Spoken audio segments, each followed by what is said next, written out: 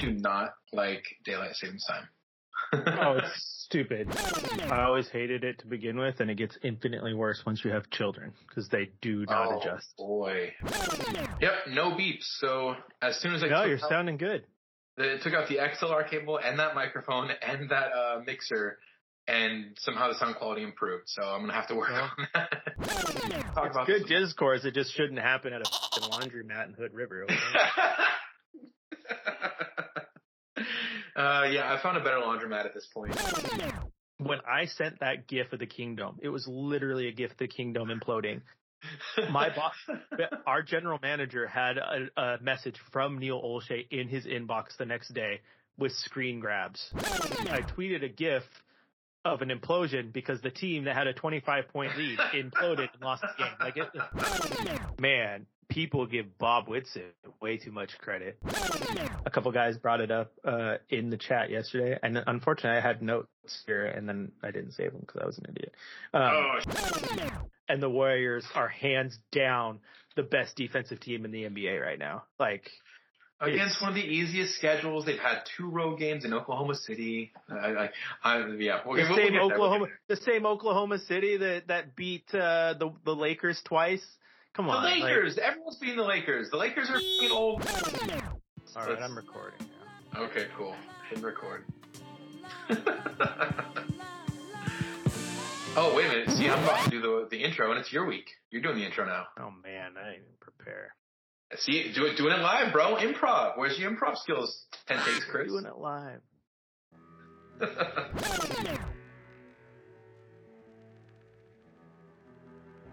Ladies and gentlemen, boys and girls, children of all ages, the Rose City proudly brings to you its PDX Podcast Champions of the World, 10 Take Keith Smith, Chris the Bully Burkhart, the Trailcasters. Intro done. Nailed it. You gave me an attempt to do it. I did it. I picked on you for being 10 Take Keith Smith. It took me 2 takes because I messed up. But guess what? Through the magic of editing, no one needs to know that. Or do they? I mean, even if you didn't out yourself, man, I got control here. I can't not let them know about this. I gotta earn back those credits, like we said last week. I gotta absolutely, you do. And for wherever you're listening, all the way over there in Hood River, here in Portland, or hopefully some listeners there, since on the Twitter Spaces that we hosted, we had listeners from Australia, which was amazing. Right. Really, really cool. Okay, time out. The internet, as annoying as it can be, as toxic as it can be, is also extremely wonderful because, man, having your reach go out literally halfway across the world is pretty damn cool. So, and also pretty cool that, people in Australia or wherever they're listening can get a chance to jump on a conversation on the old interwebs on the Twitter app and talk to some like-minded Blazer fans from across the world. It's a pretty cool tool when used correctly. So that was pretty fun. But Keith, man, we got plenty to talk about. I love it. So without further ado, let the host do the hosting and I'll do the talking when you let me. But what do we got to talk about today? Well, I gotta start first with the round of applause, man. That was a beautiful, different taste of intro. I'm feeling it, and yeah, I'm with you. The Spaces last night was amazing. Thank you. Shout out to everyone who came out. Shout out to those international listeners. We've now had, across our first 2 Spaces, Chris, we've had multiple listeners from multiple different countries on the other side of the world, not just Australia. I think. I don't want to actually quote who it was the other night. I believe there was someone from South Africa that we talked to as well. Very nice. It's excellent. It's very, very cool that not only does Rip City extend worldwide, but now the Trailcasters umbrella is that wide. And let me throw out a quick reminder here that the Trailcasters' next pregame Spaces will be next Monday at 6 p.m. That is right before the home game against the Raptors, next Monday at 6 p.m. And also, please check out Seth Morgan hosting the Rip City Wall, the post-game Spaces, 15 minutes after every game. Seth Morgan, myself, Brandon, Cam, many others all making appearances in there, and, some blue check marks as well coming to an end. But like you said, we have a lot to talk about. We have so much to talk about this week that we are just going to skim some of these topics. We don't have time to focus on non-Blazer stuff. But we brought up on a previous episode, whether it was last week or the week before, I don't really know. They all blend together now that the season has started. Robert Sarver down in Phoenix. Well, the article, I think that's what it was. 2 weeks ago, we teased Baxter Holmes article coming out about Robert Sarver. Now the article has been released. Baxter Holmes detailed 17 years of racism, misogyny, and more by the Sun's owner. He interviewed 70 different current and former employees, some of those also former Blazers employees, which we will get to later as far as the tie-in. But we now have multiple confirmed accounts of Robert Sarver's rampant use of the N-word, talking to employees if he owned them, lots of racist and kind of sexist stuff, some weird things with his wife, which has gone even further. But Chris, I know you want to get in here and get some quick words before we move on. Tell me what you feel about the drama down in Phoenix. Well, first off, let's just say, at least the silver lining, at least Neil Olshey is just being outed for being kind of a grumpy a-hole, so to speak. Right? Because it's not good. Creating a toxic work environment is not good. Going on your expletive-laced tirades on Dan Dickau for no reason, not good. Still better than being a racist a-hole, and better than being sexist, and better than making dick jokes anywhere you go and pantsing people. So yeah, Pantsing people at least the Neil Olshey thing is not that bad.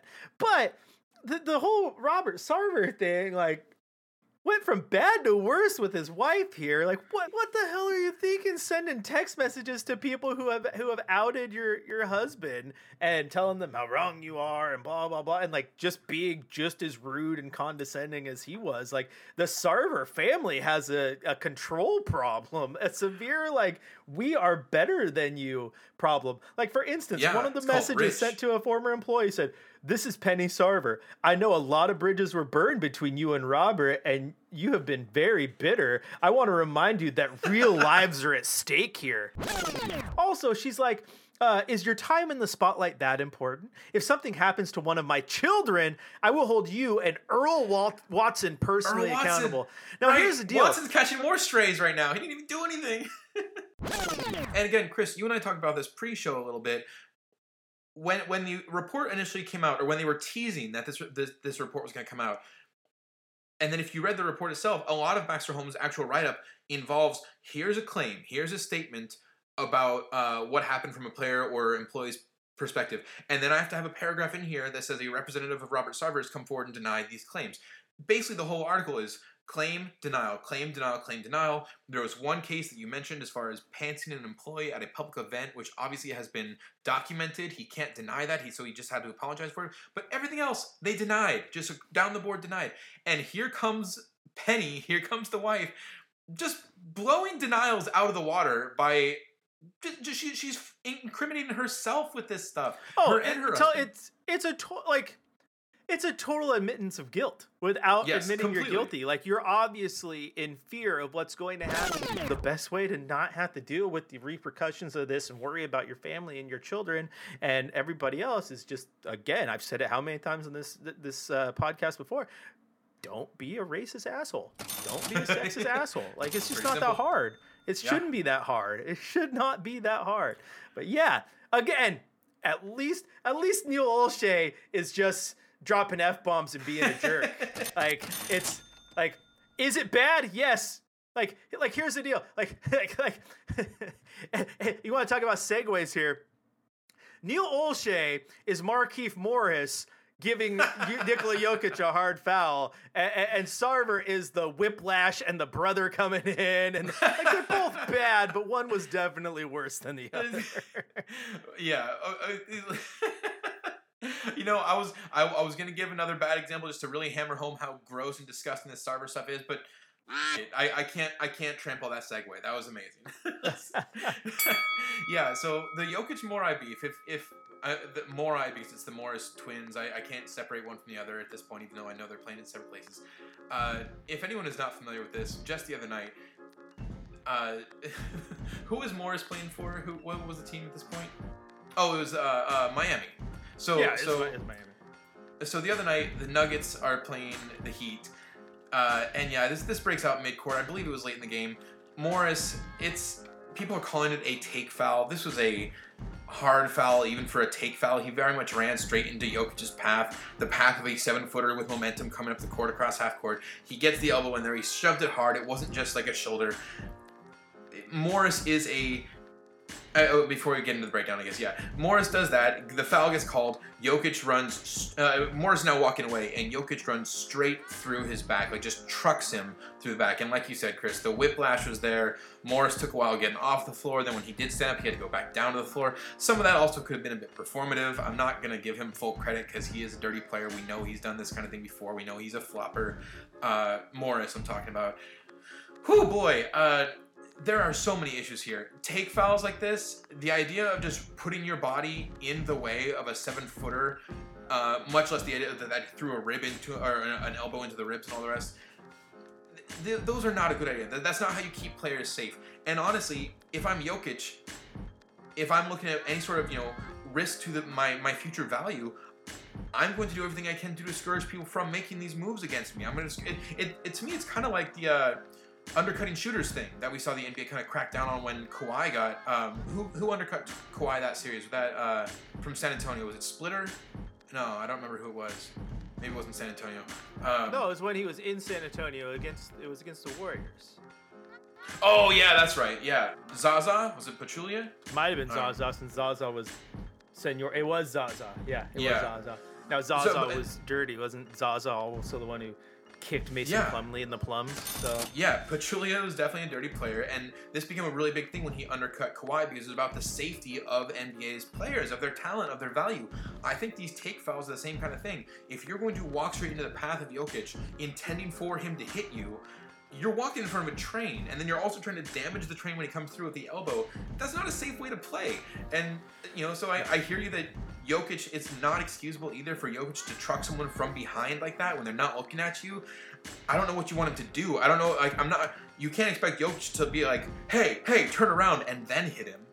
No, the thing with Jokic, man, is this was, I didn't like, personally, I didn't like everyone jumping to the whole, like, he's trash. He's been dirty his whole career. He's been like, I've watched, like, the 3 teams I've watched the most have obviously been the Blazers. And because of the Blazers and the way they're passive connected, I've watched more Golden State Warrior and Denver Nugget games than just about anyone else.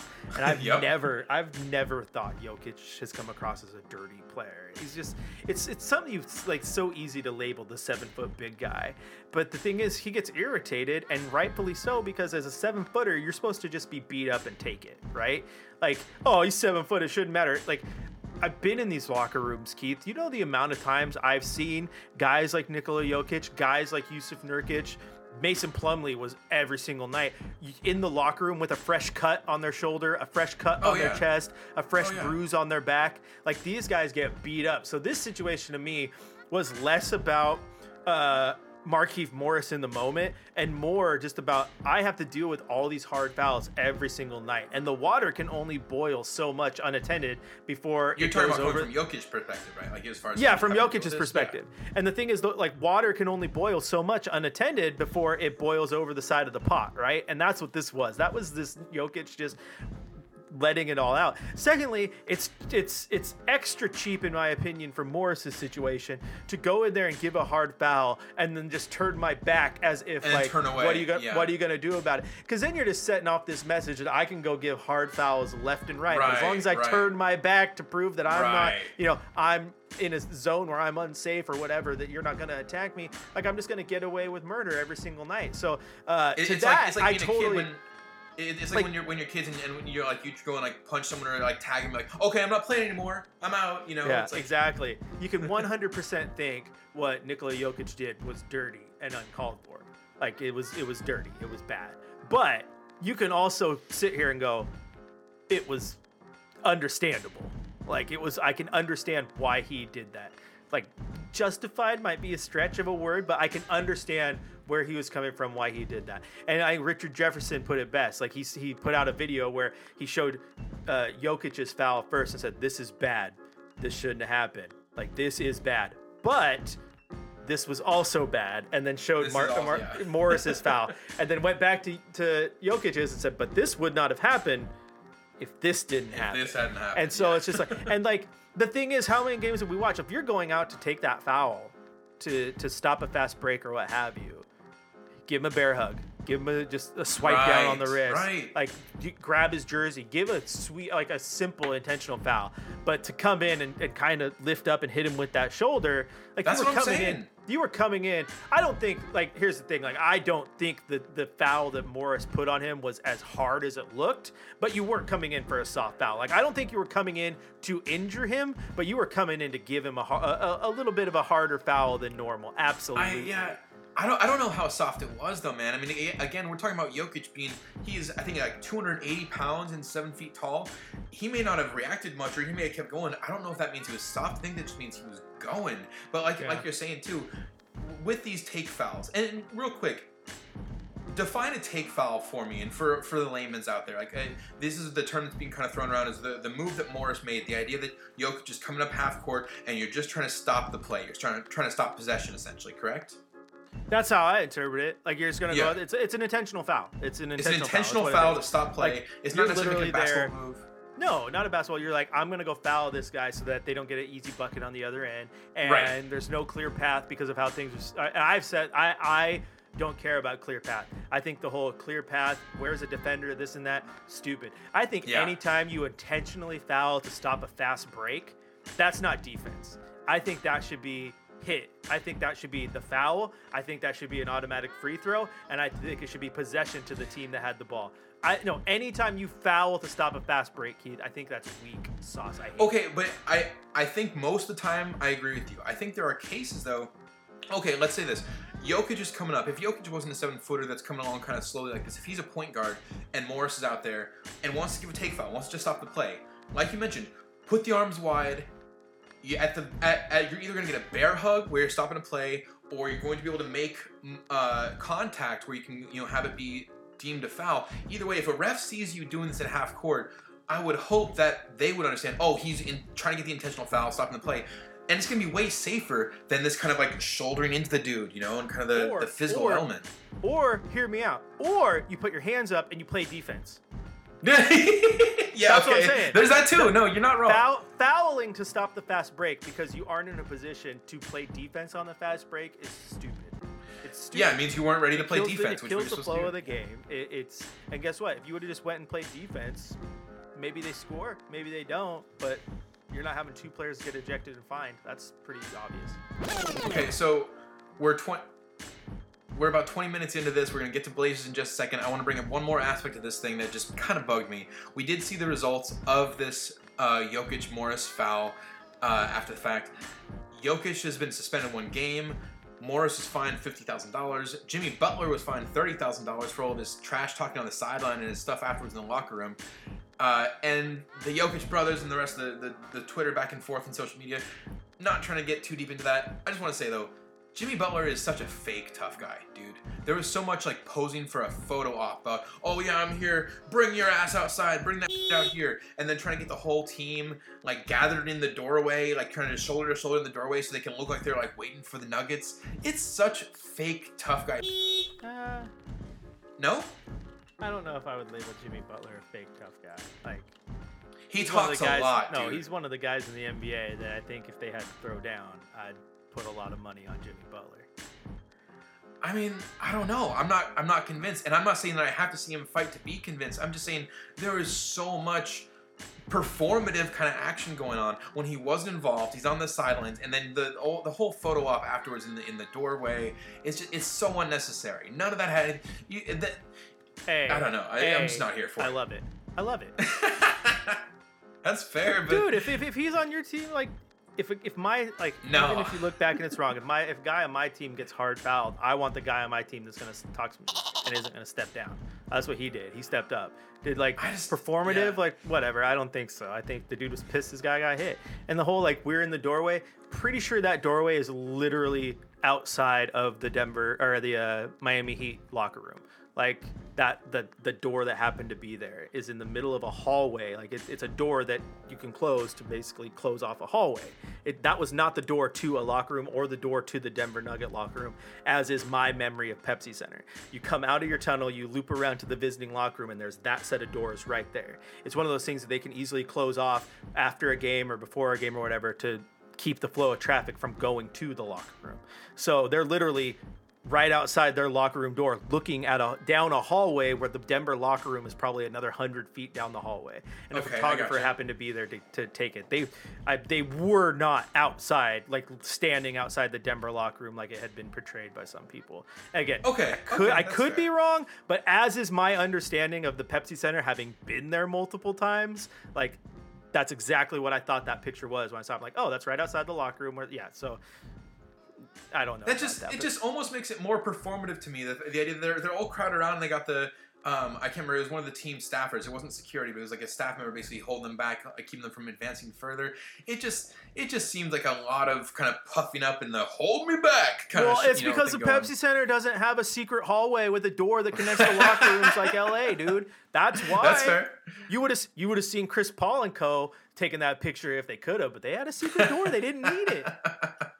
Okay. All right. I can tell from the tone of that. It's time to move on to Blazers basketball. We talked enough around the NBA. We've reached the limit. Let's talk about. Because again, we may not have a Robert Sarver up here in Portland, but we've got Olshey Apocalypse. This situation has been blown up, and honestly, I think it even might be related in some adjacent way to the Robert Sarver stuff. Not as far as the actual issues of what each GM is being, or GM versus owner is being accused of, but we know some of the people interviewed for Robert Sarver's investigation were also former Blazers employees. Jay Triano was one name I've heard mentioned. And so I think it's entirely possible. I have nothing to go on here other than conjecture. I think it's entirely possible that some things could have come out during that maybe helped ignite this.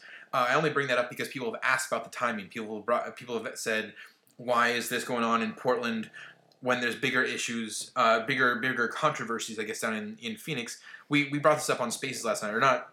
We didn't bring this up on Spaces last night, but it was brought up on Spaces last night as far as comparing the two front office situations. And like we said on there, I just want to make it clear, sexism, misogyny, everything going on with Robert Sarver is bad. It does not make what Olshey has done, creating a toxic workplace, making people feel uncomfortable and insecure in their job performances. That is also bad. It can have lasting effects. It can affect someone's mental health. And I think at this point, it's not something we want to be doing to belittle anything in comparison to more serious, more clear-cut issues such as racism, sexism, and the rest going down Phoenix. I've been talking about this for a second, but I'm sure you have some things to say. We also can discuss Dan Dickau's comments. He's come forward to talk about Olshey. We also, I have the article here from Barry Hecker, another former Blazers employee that has kind of come forward. He went on the radio and had some very juicy quotes, I guess would be a way to put it. But what's your impression, Chris? We heard about this Friday night when the Blazers were facing the Pacers, that Olshey was going to be investigated for conduct with employees and creating a detrimental workplace. It's since been expanded to multiple employees. They're looking at present and former employees, people that have been here under Olshey, and it seems like it's only growing. It's steamrolling here. It's not seeming to slow down or go away. Is that the same impression you've got? Well, a little bit. I mean, that tends to be the case, right? Once someone gives someone the leverage and comes out, then a lot of people who were in fear of the repercussions of coming out, because that's the bad thing here with anything, not just what's going on with Neil Olshey, but just a toxic work environment in general, is that I think people who are on the receiving end of that toxicity are belittled and beat down so much that they start to almost accept that that's just how it is, right. And I got to figure out a way to mentally deal with that. But I'm afraid to come out because of if things are already toxic, how toxic are they going to be if I try to out this person, or fear of what could happen to you professionally, and some of us have some firsthand experience. Do the math, but it's crazy to me. That's going on, and like the Dan Dickau thing, actually, to be honest, one thing that rubbed me the worst about the Dan Dickau thing was Dan Dickau was a former player, obvious connections to the Northwest, regardless of his Blazer connection, and did some stuff with the business side of things, and was no longer playing basketball, and did what anybody looking for work should do, was proactive in sending out a message to someone, do you have any openings or any way I can help, or connections and this and that? And then Neil Olshey calls him and every other NBA player lazy for it, reportedly. Yes, like he called, like, lazy. He's lazy. Like, all you former players, you're lazy. Like, that's not lazy. That's a guy who's no longer an NBA player, who needs to do what every now retired NBA player does, and that is, unless. And here's the thing, Dan Dickau was not Damian Lillard, in the fact that Damian Lillard, in the last year of his contract in 2024-25, is set to make $54 million in a single season. Dan Dickau didn't make $54 million his entire career. He's lucky if he made $5.4 million in his career. Like, that's just the NBA player he was. So Damian Lillard's not going to have to, but many more NBA players than don't retire and then have to go enter the workforce or figure out something to do. And even the players who are well off financially, Keith, there's a lot. Like, look at the ones who are very well off financially, but end up going to work for a Fox Sports or an ESPN or finding some gig, because these, like, all they've ever done their career is grind, work, and that's just what they want to do, is they want to find something to do. So the guy who wants to join the workforce is proactive in trying to see if there's any situations with an organization that he holds near and dear, and is called lazy for it. Like, dude, like, if you think I didn't email some people within the Blazer organization seeing if there was opportunities after NBC Sports folded, you're crazy. Because I know what my skill set is. I know that there's people there who know what my skill set is, and I know that there could be some crosses where they need what I can offer. So of course I'm going to be proactive in trying to find a job. Like, that's all this guy was doing. So the fact that he was called lazy by Neil Olshey right off the bat, I hated it. I thought that was just so lowbrow BS. Like, and Dan Dickau seems like the kind of guy that you would want working for your organization. Stupid. Yeah, Dickau, again, for anyone who's not super clear on this guy, former player, then went into, I think it was player development, right? But he worked with the Blazers. He had connections here. He wanted specifically to work for this franchise. He even, in the audio that he, on his podcast, it's the ISO with Dan Dickau. Go and check that out. This audio he was very clear. Like, you could tell from even just the tone before he really even got into his confessions about it, that he was pissed about this. It did not rub him right. And yeah, like you mentioned, Chris, everything he said, this is not what you should expect to be a professional response when you're out there just doing what you should do to find a job. He wasn't using his clout, like you mentioned the comparison to Damian Lillard. If Lillard decided after his next contract that he was done, he would be one of these guys that if he went and said, like, I want a job at ESPN, they're going to give it to him.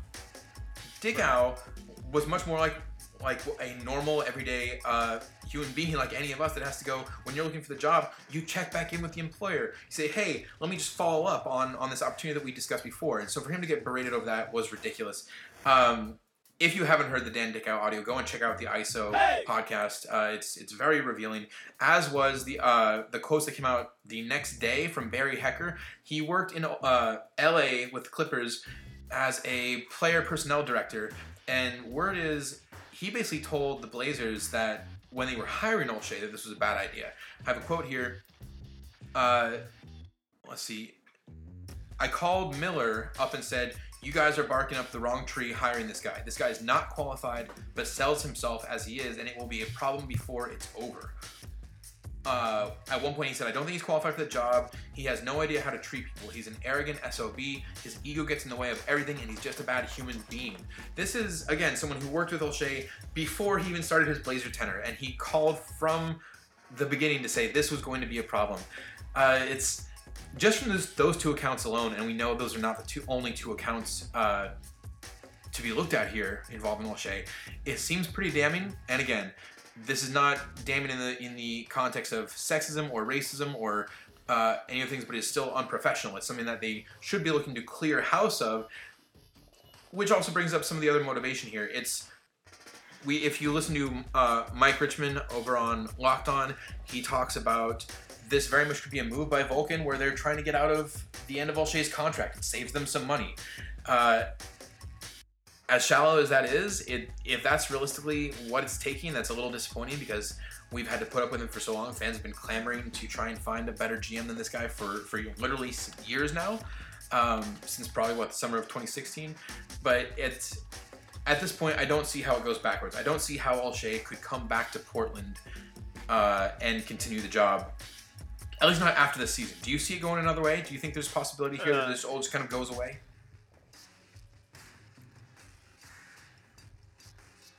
The silence is because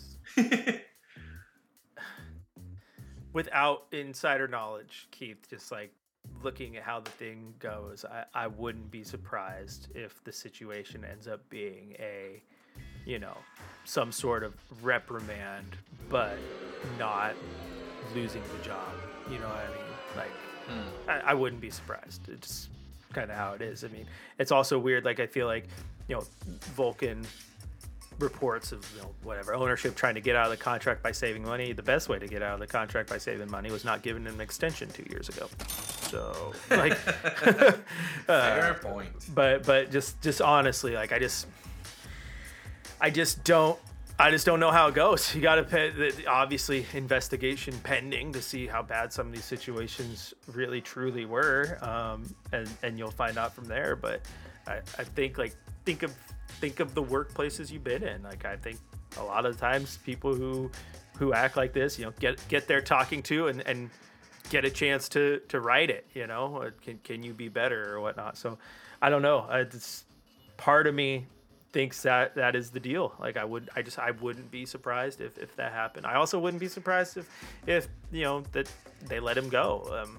You have to be careful. Like, you have to make sure from a business standpoint, like, where are you thinking? Like, who on your team is gonna fill that position in the interim? Are there people that you can get to come in to take over that job right now? Like, you obviously don't have time to wait for the GM cycle, right, at the end of the year for other GMs to get fired and come in. Like, you're probably giving Danny Ainge a call, like, hey, get in, can you be in here tomorrow? Because the last thing you want to do is fire him, which will obviously better your workplace. And before I continue to talk about how it affects the Blazer team that you see on the court, let's be fair that I personally think that the workplace environment should come first, and what GM position is filled and how you do that should be secondary, because employees deserve to be treated with respect before anything. Right. Respect to employees and a good workplace is more important than production, no matter who you are, where you are, and I will not waver from that. Like I've always said, that if I were a manager, my take on management is that happy people make great content, but great content doesn't make happy people. Treat your people right, and the rest will follow. So again, to be clear, that should be first.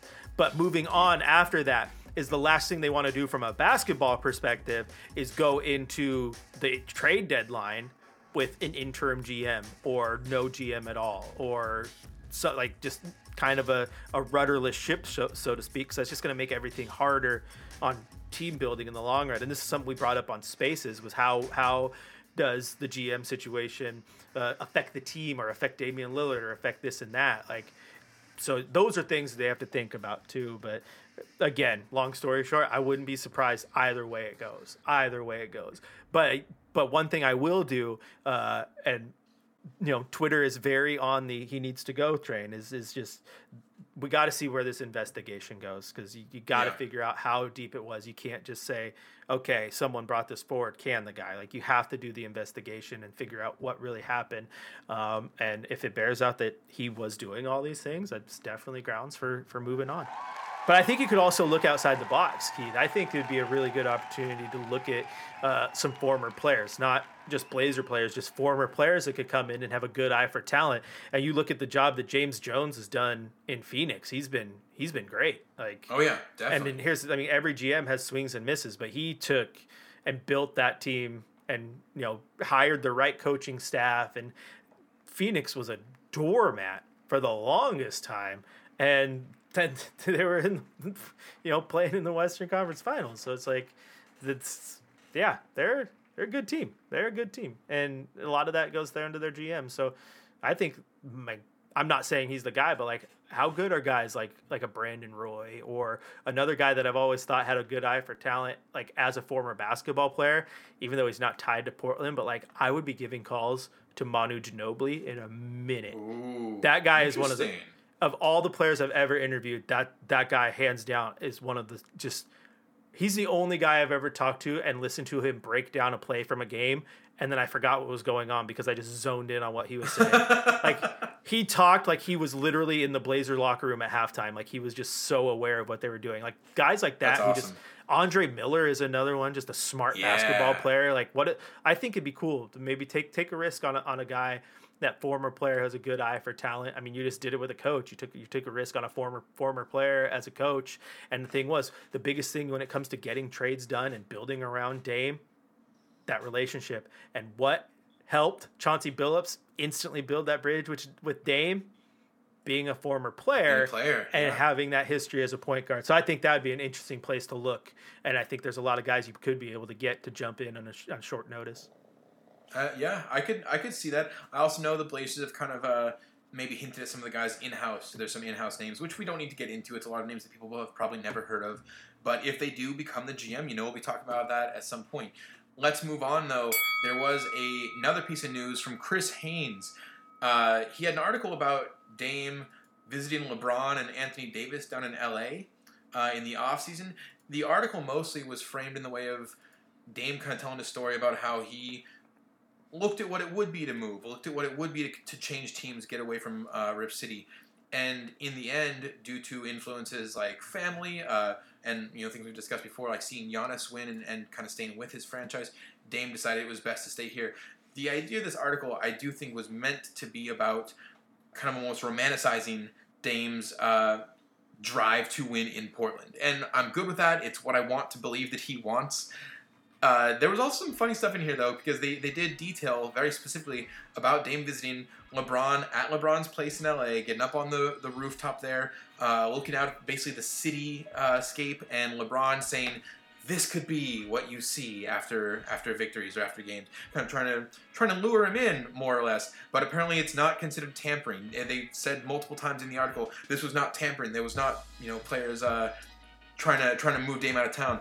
And Draymond Green, of course, reads this article. He had lots to say since he got in trouble, I think it was last season, for saying that they need to get Booker out of Phoenix. Get Booker out of Phoenix. Who knows? He may have been referring to some of the stuff that we now know about Sarver. But that was considered tampering, probably because he said it on a national TV platform. But I don't know. It's kind of funny. Do you consider what LeBron and AD were doing with Dame tampering? Do you think there's anything to say there, or should we just move on to the actual the meat of it? Well, two things here. A, it's absolutely tampering. Yeah. They were there talking about his future in the NBA, where to go, where not to go. B, tampering is a joke. Tampering should not be a thing. Like, yes, it should just be just understand that these players talk to each other. They talk to each other on the court. They talk to each other after games. They talk to each other before games. And I do not think tampering should be a thing. I don't think it is bad for the league in any way for players to talk to each other about what your future is going to be and what this and that. Like, again, let's go back to what I just said about Danny Ainge and things like that. This is a business at the end of the day. And if I'm I want to be where I'm appreciated, or I want to work in a different location, or whatever. Like, think about, like, tampering, I think, is dumb. I think it should just be allowed. It's just another random way for the NBA to get money from some of their people, just to look good, I guess. But I think tampering in itself is a joke that it's not allowed, because you're dumb if you think it's not happening. And Haynes was very adamant in the way that article was written to make sure that it wasn't tampering. It wasn't. It's not tampering. It's tampering. Yeah, it's 100%. It's 100% tampering. Like, I mean, if you wanted to really crack down on tampering and like anything, okay, well then tell LeBron James to stop tweeting about the NBA. Anytime he tweets about an Anthony Simons dunk or a Damian Lillard deep three or something that Jason Tatum did, like, that's tampering. You're sitting there, you're praising this guy. You can then, so the NBA can be like, well, he's obviously talking him up to try to convince him to go to the Lakers. Like, no, like, tampering's stupid. I hate it. These players talk to each other. I think it's absolutely healthy. I think dude, I think it's dumb. I think the part about the article that rubbed me the wrong way, and I absolutely love Chris Haynes, I have a good relationship with him, was I could have done without the description of the like we all know that LeBron James is a billionaire, but thanks for rubbing it in. Like Damian Lillard arrived and had to be let in through the front gate, and then he had to be escorted to the in-house elevator for a trip up to the roof to meet Anthony Davis and LeBron James on the roof. And I'm like, yeah, because we really needed it hammered home that LeBron James is more well off than all of us.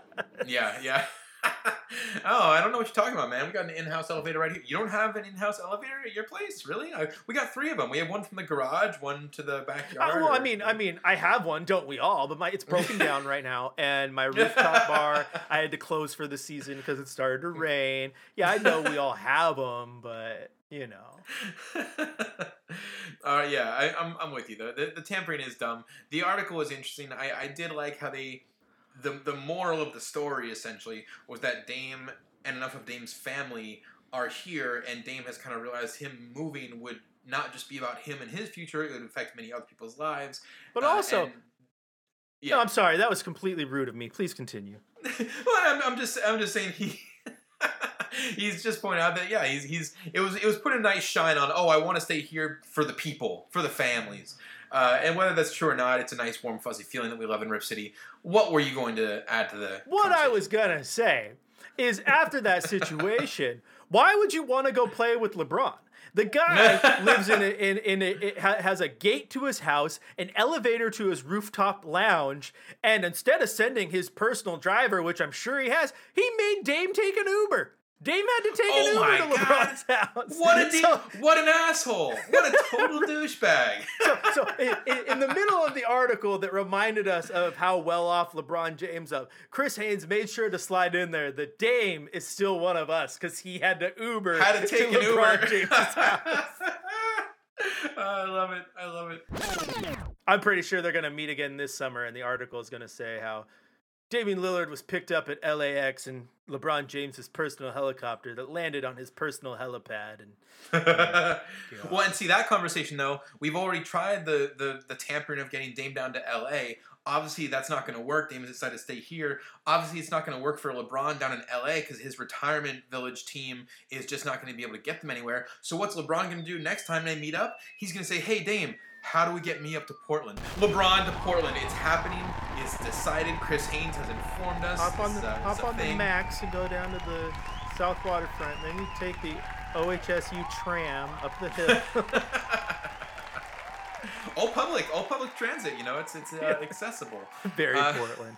And then once you get to the final tram stop, there will be a bike labeled LeBron. Oh, God. You will get on that bike. Then you will take the designated bike paths to my house. We all know LeBron wouldn't take a bike. He'd take a golf cart. See, but Manu Ginobili showed up to an event in San Antonio where they were designating a new trail, and he showed up on his bike wearing a helmet. See, Manu Ginobili is built for Portland. I'm telling you. Anyway, switching gears here real quick. We had shout out to our buddy Chris, the other Chris over at Hoop Spaces. Hey! Who again, Hoop Spaces is kind of our Twitter Spaces network when we're doing all these pregame and postgame chats. Shout out to other Chris. Hey! Shout out to Seth Morgan doing the postgame for every Blazers game. And obviously our pregames once a week as well. Talk about that more later. But other Chris on Hoop Spaces today, he opened this morning one of his Spaces talks, these nice, awesome live chats that you should join if you haven't yet. He opened with a teaser about Danny Ainge being the next GM in Portland. I took the bait. I went in there to kind of, hear what they're discussing. And then Chris is basically talking about panic levels for different teams. He's trying to say that Rip City fans should be panicked right now with the start. We had multiple people in there, other podcasters. Shout out to Nat from Boston. Runs a great pod there about the Celtics as well. Nat was talking about how Dame needs to get out of Portland. They're trying to really hammer home this same idea that, he's not happy there. The team's not doing well. He's not shooting well. He just needs to find a new home. My response, Chris, I'm like, other Chris, you're talking about panic level. Why should Portland be panicked? We're right about 500 after a brutal starting schedule, one of the worst starting schedules in the league. Our net rating is significantly better than what it was last year. So again, even if not all the pieces have come together yet, their pieces are coming together. Dame is finally starting to find his shot. And after all this, we might actually be getting rid of Olshey. Blazer fans are not panicked. We're sitting here like, we're on Dame time. We're looking at our watches being like, and wait for it, here we go. Are you with me? Like, are you panicked right now about the season, or do you feel more like Blazer maybe heading the right direction? Yeah, I'm actually definitely not panicked because I think that road trip hurt. They didn't play very well in that little road swing there, but then they got back, rebounded with a nice win over the Pacers, played really well against the Lakers, and then on Monday night. See, these things get all Tuesday night. See, you throw me off a day, Keith, and messes me up. But on Tuesday night there, they lost to the Clippers, but it was obviously it was a good performance, much better than the first game against them, and they started to look like more of a complete team. I think I'm starting to see as I watch this team, Keith, is I'm still seeing the mistakes that we've talked about throughout the podcast over the last few weeks, but I feel like I'm starting to see like less and less of them during the game, and it's just a matter of continuing to iron them out. This team has the talent.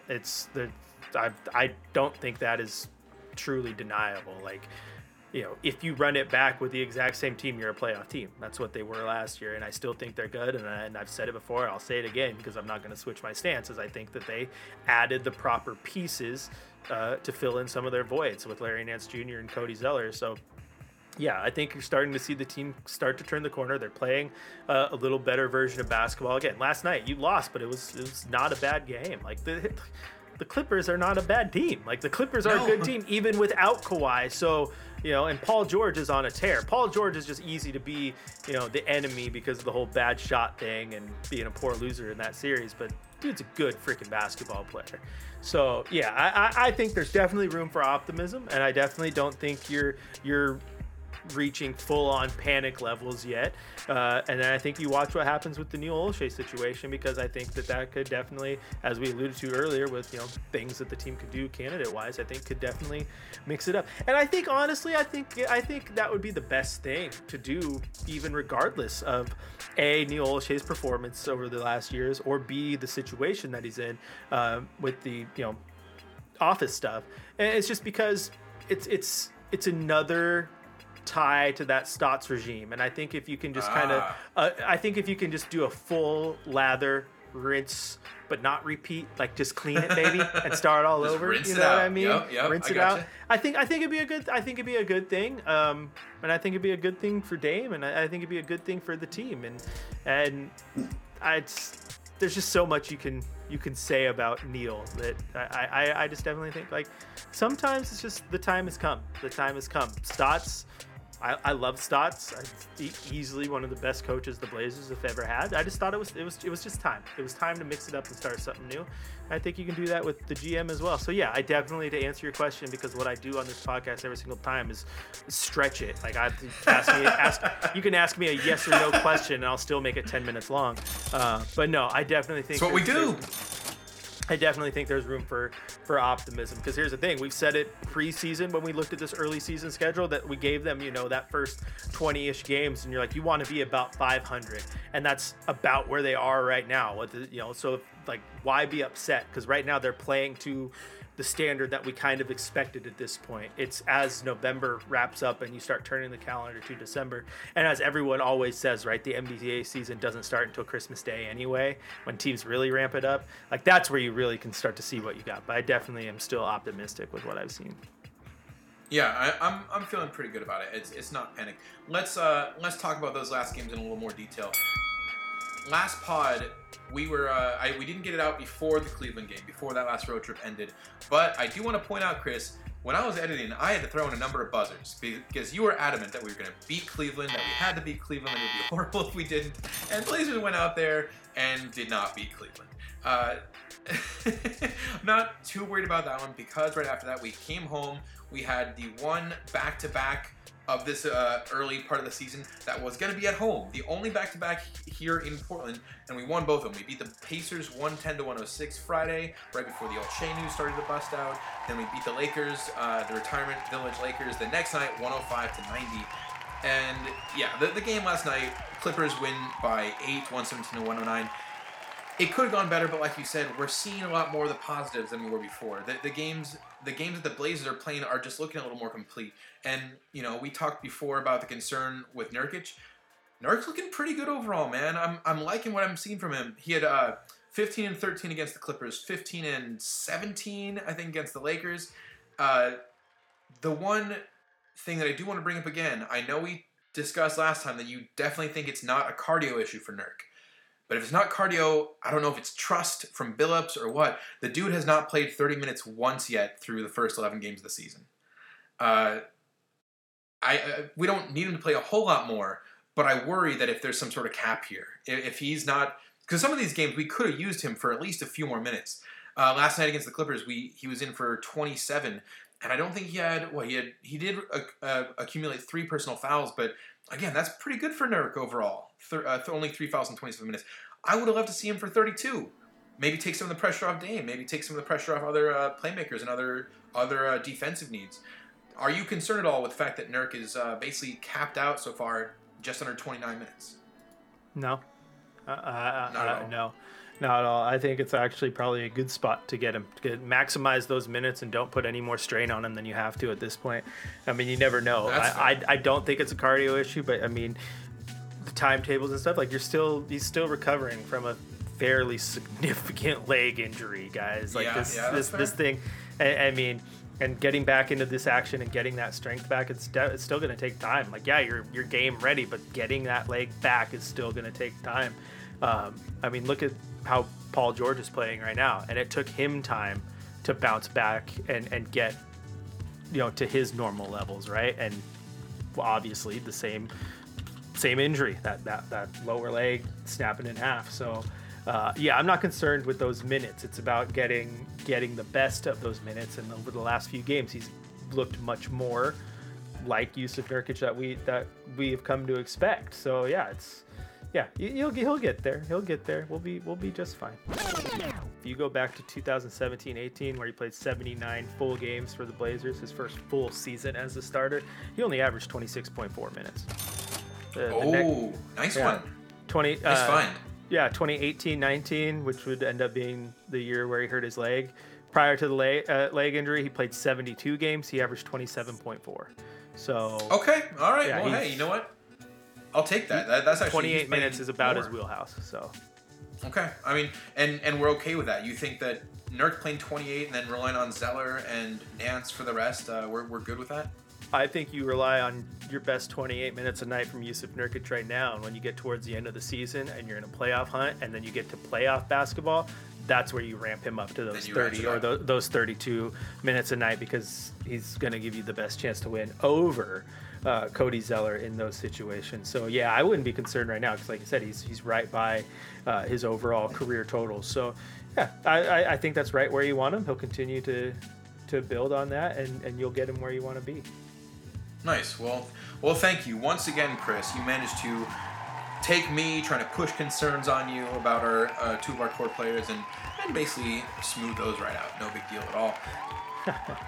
Up next, we have the road trip continuing tonight. We are in Phoenix, the second night of another back-to-back, as we outlined last time with this wonderful schedule the Blazers are playing their way through. How do you feel about Phoenix tonight? After losing the Clippers last night on the first night of the back-to-back, do you think our guys are going to be tired and beat up and just the dregs continue, or do you think maybe this one turns it around and we get a 2-0 lead on the series with Phoenix? I think when it comes to back-to-backs, this is not a bad one to have. Like, yes, it's 2 tough teams back-to-back, but it's just a skip from LA over to Phoenix. It's an easy back-to-back. Short travel is big. You're just gonna be able to jump in and get to the game, and it's not going to affect your routine. It's not going to affect your sleep patterns and any of that. So I think it's a good situation. You got to think, like, this isn't like I said, that's what, an hour, if that, in the air to get there. Like, it's not a long flight. So yeah, you leave right out after that game against the Clippers, head to the airport, boom, get to your hotel. It's a normal routine, sleep, wake up, do it. So from that situation, not the worst back-to-back possible. But it's also, I think it's going to be a good game and a good test for Phoenix, because again, Portland's starting to play a little bit better. The Phoenix is on a run right now. They've won 5 in a row, but those 5 games have come against the Cavs, which, yeah, apparently they're better than I thought. The Pelicans, the Rockets, the Kings. So, yeah, it's going to be a good game for the Suns. It's going to be a good game for the Blazers. I definitely think the Blazers can win this. They've already proven that they can. They beat them earlier in the year. But again, Phoenix is your defending Western Conference champion, so they are no slouch whatsoever. So yeah, I think it's a good game for Portland. I think they can win it. I think I heard something about Phoenix maybe missing DeAndre Ayton for that game, so they might be down a big man. Could give Nurkic an easier time. Oh, that's right. It was Mike Richmond. Shout out again to Mike over on the Locked On Blazers pod. He's pointed out that Phoenix might be missing Ayton for this game. Then we roll over to Houston, which has some younger, more offensive-oriented bigs. Then you go to Denver, Nurk's nemesis in Jokic. And so you kind of get a real range of the centers that we'll be going up against. So maybe this gives us a little more of a chance to see exactly how Nurk is looking, how he's kind of rounding into his form. So yeah, we're ending one back-to-back tonight.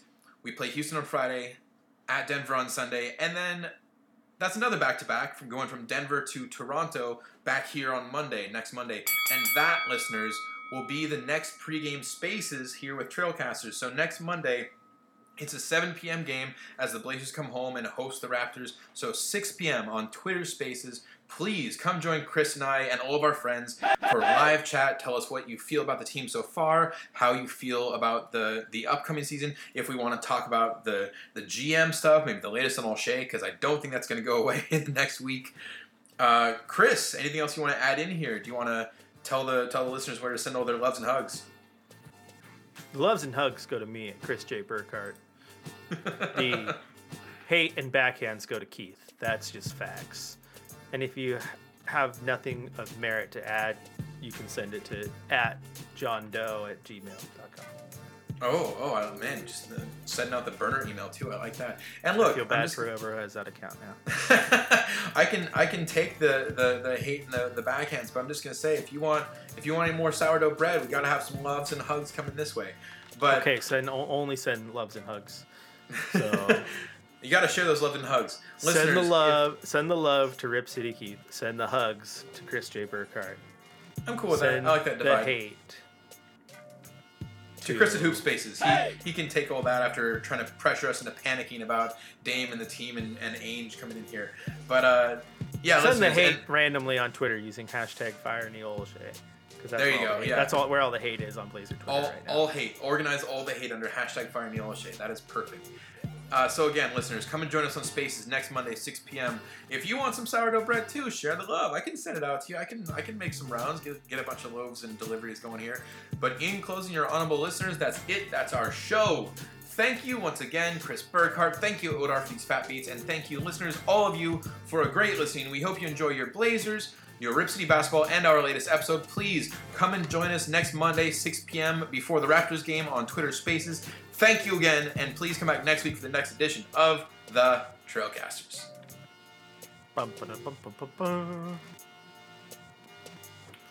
Numa name. See, I was hearing the Mario theme. I wanted to.